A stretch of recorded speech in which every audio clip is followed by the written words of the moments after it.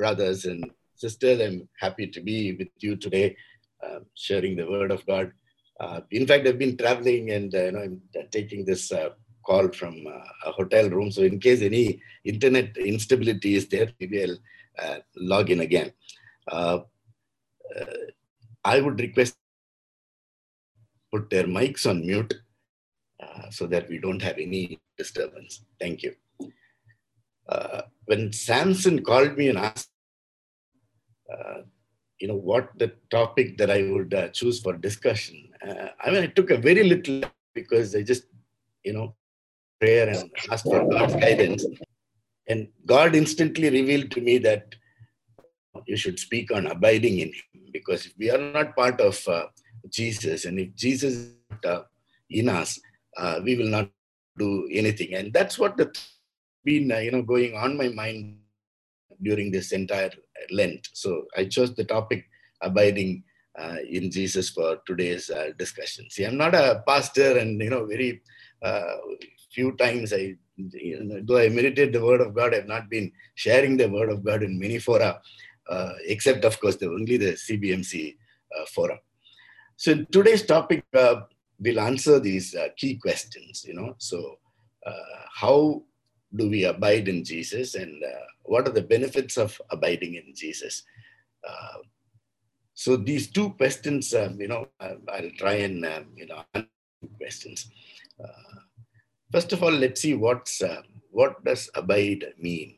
We know that abide is to comply with, going with, sticking with. But when we say abide by, abide,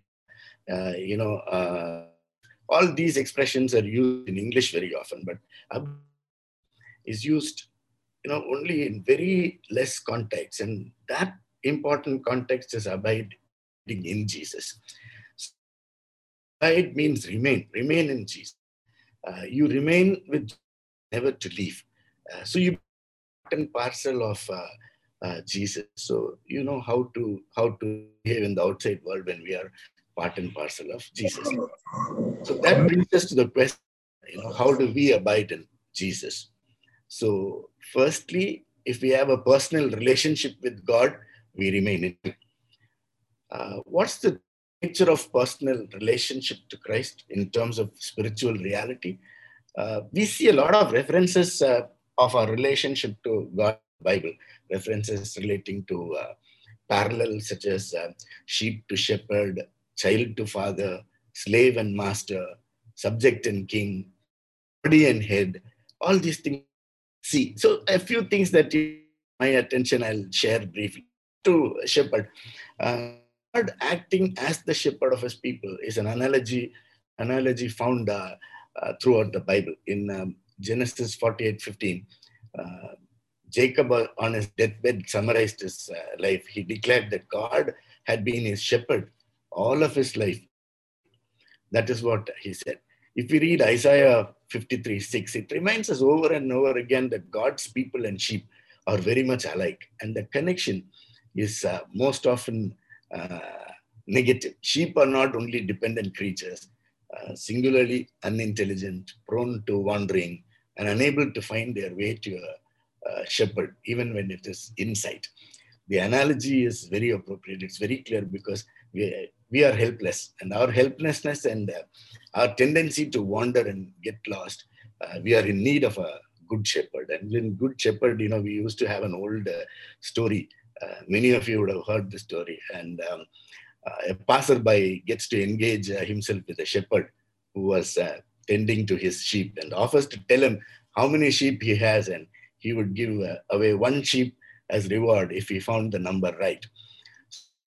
So the shepherd and there goes our man with his gadgets, his Google Map, his video to data conversion technology to calculate on a tab and come up with the right number. He says 1,586 sheep. So the shepherd said, "Yeah, you are right. You are very right," and he was impressed. So he said, "Well, I guess that means you get to take one of my sheep." So the deal was that he'll give away one sheep if he said the number was right.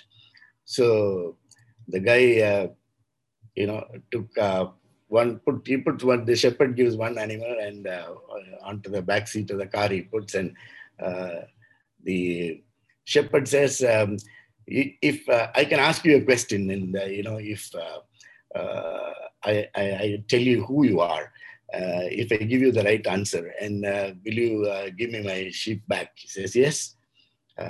He said immediately, you're a consultant.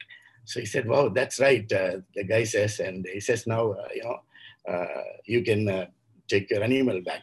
So he said, how did you guess? He said, I mean, no guessing is required. You showed up here because nobody even called you. You showed up here. You took a fee for giving me an answer that I already knew to the question I never asked. And you know nothing about my business. Now give back my dog, he said. So that's the smart shepherd who knows his job of protecting his sheep. That's in a light event. Then the next relationship is child to father. In John 1:12, but all who did receive him, who believed in his name, he gave the right to become children of God. And 2 Corinthians 6:18 says, and I'll be a father to you, and you shall be sons and daughters to me, says the Lord Almighty.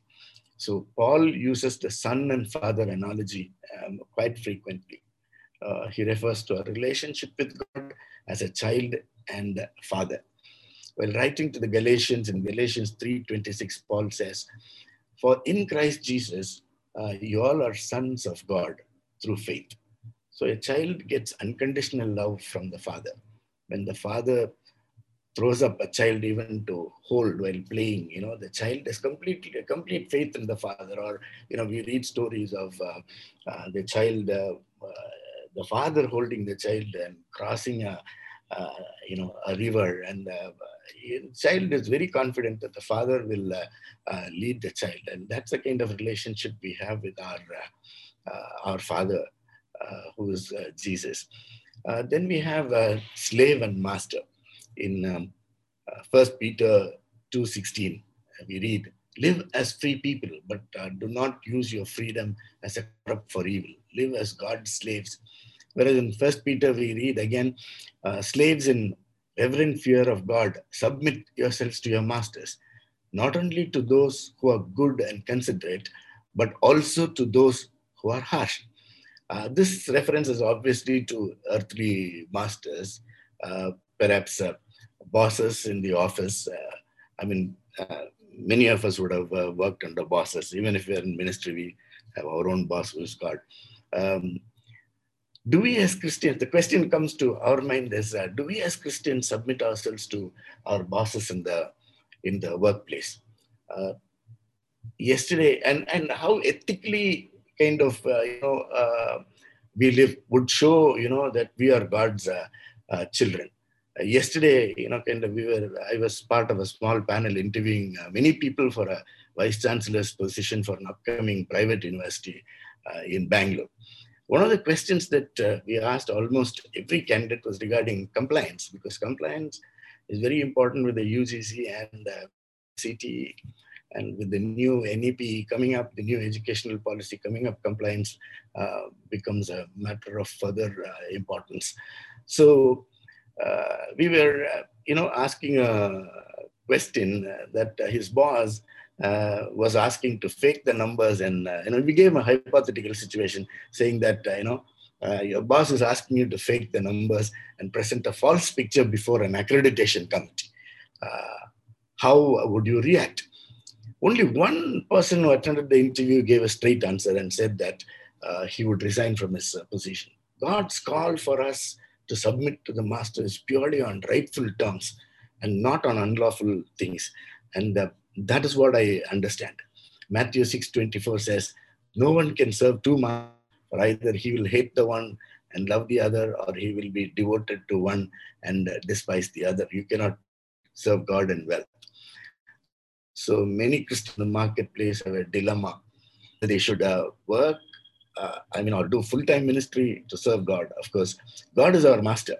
Here, the context is about earthly masters, I feel. So he means that no one should work for two masters, and the reference is to the fact that if one does serve two masters, there will be no justice done equally to both. In reality, we would be, favoring one over the other. So in our workplace, we shall reflect the love of God by the way we work. and by being an example and a role model to others around us. Of St. Francis of Assisi, I think he reportedly said that because they've not been able to, kind of, he actually said it or someone else said it, but this is attributed to St. Francis of Assisi. Preach the gospel at all times and if necessary, use words.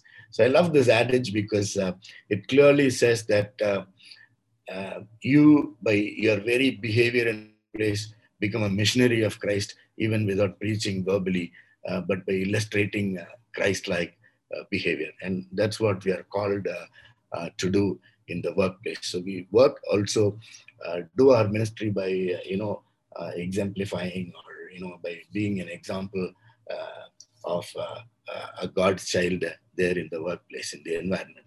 Then subject to king. God is the king and we are his subjects. In a world belonging to God, which we call God's kingdom, we are his subjects, doing his will. We find in Daniel 3:33 that his kingdom is an everlasting kingdom. There's no end to his kingdom. That is what we read. So God is always the king. So even in the Lord's Prayer, we ask and seek for his kingdom to come. For God is the sovereign king, and we are all his subjects. Then we see references to body and its head. Jesus Christ is the head of the body, which is the church, while the members of the body are seen as members of the church. So we as Christians, we are members of the church, the body of Christ. Here we are called to be, one team of church, and God is the head, right? That's our personal relationship. These aspects are our personal relationship, which kind of help us abide in Jesus. Secondly, if we abide in Jesus, we bear fruits many times over. So we see a lot of benefits when we abide in Jesus. We bear fruit when we remain in him. We become useless without him because we cannot bear fruit by ourselves. We have to keep God's commands to bear fruit. If you bear fruit, you become God's disciples, and we should remain in his love. That is what the Bible says also. If we read John 15:4-11, we're very familiar with the chapter. I'm the true vine and my Father is the gardener. So obviously, God is, the head. He cuts off every branch in me that bears no fruit, while every branch that does bear fruit, he prunes so that it will be even more fruitful. So he will see to it that, we are groomed and, pruned yield more fruit. We gather more knowledge, we gather more resources, and spread the word of God, and we bear more fruit. You are already clean because of the word I've spoken to you. Remain in me, and I also remain in you. Here, God gives the promise that if you remain in me, then I remain in you. So it's a very, I see this as a very conditional statement. The first part of the sentence is remain in me and I also remain in you. No branch can bear fruit by itself. It must remain in the vine. Neither can you bear fruit unless you remain in me. So it very clearly says that if you do not remain in me, then you don't bear fruit. I'm the vine, you are the branches. If you remain in me, I in you. The condition is very clearly said in verse 5. There is an if you remain in me and I in you, you will bear much fruit. Apart from me, you can do nothing. So very clearly God says that if you are not in me, you will be able to do nothing. So whatever that we are doing, whatever results that we are seeing in our career lives and in our spiritual lives, it is because of God. The most important is if you do not remain in me. God comes to say, you do not remain in me, and my words remain in you. So ask whatever you wish, and it will be, if you remain in me, if you do not remain in me, God gives a condition that if you do not remain in me, he gives a warning. So what is the warning he gives? He gives the warning that you will be thrown into the fire and burned. So the verse 6 you read, if you do not remain in me, you are like a branch that is thrown away and withers. Such branches are picked up, thrown into the fire and burned. So then God says, if you remain in me and my words remain in you. So here God very clearly says that you have to act on my word and, and go by my word. So uh, he says, ask whatever you wish. If you ask whatever you wish, when you remain in me, it will be done for you. Verse 8 says, this is to my Father's glory, that you bear much fruit, showing yourselves to be my disciples. When you when you remain in me, you will bear much fruit, and you become my disciples. Not only my son, but you become my disciple. As the Father has loved me, so have I loved you. Now remain in my love. If you keep my commands, you will remain in my love, just as I have kept my Father's commands and remain in his love. Here, God talks about two things: one, love, and commands. So he says that God loves us, and then if you remain in God, that love is definitely there. The promises that, now remain, that you will remain in my love. So then he says, he talks about Father's commands, and God's commands are there. So repeated, we have to abide by his word and live according to his commands. So we have to keep his commands 100%, and there are no two ways about it.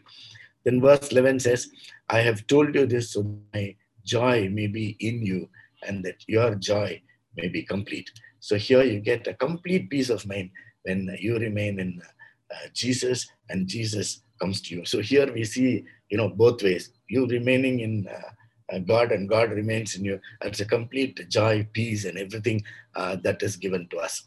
So we ought to be kind of connected with God. Uh, Eve fell for temptation and disobeyed God. We're not connected with God, by eating the forbidden fruit. So man got a distance from God. We also see the Israelites disobeyed God's word and went after idols. They did not remain in God and did not stay faithful to God. Eventually, they got distanced from God. Let's not be like the Israelites who defected from God's directions. Uh, I was listening to a conversation on the television recently, I think last week, when Brother Mohan Z. Lazarus was speaking with an evangelist by name Brother Navneetha recently. The evangelist was testifying and telling the television audience how he was saved and blessed. He was a drawing teacher in a diocesan school down south. And in his free time, he used to draw the images of idols, and he was raking in a lot of money for himself. He said he did not have peace of mind. He was very much troubled in life. God talked to him one day, showed him his sin, and pointed out to him that he would only draw for his glory. So the evangelist, burned down all the stocks of his expensive drawings of idols he had made overnight and resolved to give himself up to God, made a vow to God that he would never draw those idols again. So his life changed, and God blessed him since then. And he also shared a story of how a Muslim boy, in the neighborhood was led to God by him. I mean, was led to him by God. And he said that you are going to, you're going to meet your opposite house gentleman, and he's going to give you directions for your life. So he said God spoke to him, and that Muslim boy became a Christian, and he continuously ministered to him, and he started abiding in God. So when we disobey God, our connectivity with God cuts off. So we are connected in the virtual world, and we like to use our gadgets to connect with people. And we show a lot of enthusiasm and desire to, socially connect with people. Do we show that enthusiasm to connect with God? Enthusiasm, in fact, should be more to connect with God. So we cannot remain without, being connected. Even the material world, if we're not to be connected with friends and connected with children. Uh, but now we have to, put our focus on being connected with God. Thirdly, when we abide in Jesus, we are blessed. And when we remain in Jesus, he remains in us. So the blessing of salvation for us is that God lives in us when we remain in him. Then we have accepted him as our God and live following his precepts. Our blessings are multifarious and manifold.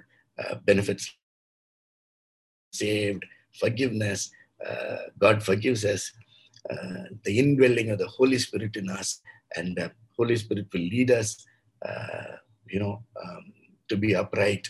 God helps us through the Holy Spirit to abide in Him. So that's the help that we need, and we need to pray for it. Our eternal life with Jesus is promised. That's a blessing. So His blessings are those that, brings us that bring us closer to God every day. Material blessings also God gives us. All material prosperity. I mean, your career progress, your business progress, or business growth, health, good health, peace of mind. Everything God gives us for our sake, for our salvation, with love, so that we are not separated from God. In Romans 8, 32 to 39, we read, God tells us about, kind of how we have to intercede with Him, how God He gave Himself for us, so that we will remain in Him. So, verse 35 says, Romans 8, verse 35 says, "Who will separate us from the love of Christ? Christ will tribulation or trouble or persecution or famine or nakedness or danger or sword." So, nothing will, separate us from Christ if we intercede with Him. So we have to do our part to abide in Jesus. So He loved us. He gave Himself for us. So we are not separated from God, and the love of God is always, with us. So our hope is in our God, whom we invite to abide in us. We need to pray uh, always, even during this Lent days. We have to uh, focus more on seeking God and abiding uh, in God. So, in the words of the lyricist, I think I should conclude. Or we sing, usually nights, we used to sing this song in Tamil every night in our home those days, uh, the, abide with the. So, the lyricist very nicely puts the words here. Our hope is God, and we seek Him to abide with us. Abide with me. Fast falls the eventide. The darkness deepens, Lord. With me abide. When other helpers fail and comforts flee, help of the helpless, oh, abide with me. So you help me, Lord. Um, I mean, important lines of the change and decay and all around I see. O thou who changest not, abide in me. Where grave thy victory, I triumph still, if you thou abide with me. In life, in death, O Lord, abide with me, abide with me, abide with me. That is what we see. So we invite God, He comes in. So may God give us the grace for us to abide in Him, even as we invite Him to abide in us. Amen. Shall we pray? Heavenly Father, we thank you, Lord, for this day. As we begin a new week, Lord, we pray, Lord, that your mercy and grace will be upon us. And we pray, Lord, that all that we have meditated today, we pray, Lord, that we would observe and we would show that, Lord, we abide in you and you in us, Lord, so that we will become role models and examples wherever we are. We may be in ministries, we may be in our workplaces, Lord. We will ask for your grace and mercy, Lord, to show that your kingdom is going to come, and we will be instruments to spread your word so that your kingdom, Lord, comes and many people will be saved, Lord. We pray, Lord, that you will be with us even, Lord, as we start work this week. We pray for your blessings. We pray, Lord, that thank you, Lord, for enabling us to travel, enabling our businesses, Lord, to come back. We pray, Lord, that you will be as brothers and sisters. We pray, Lord, that our ministry will, Lord, expand. Lord, we would open up our your word for many, many more people, so that, Lord, businesses will understand that your presence will make a big difference to them. We pray, Lord, that for professionals, your presence will make a big difference to them, Lord. So we will be instruments, and we will be, Lord, light to many people, Lord. We pray, Lord, that you will be with us today and all the days to come. In Jesus' most precious name we pray. Amen.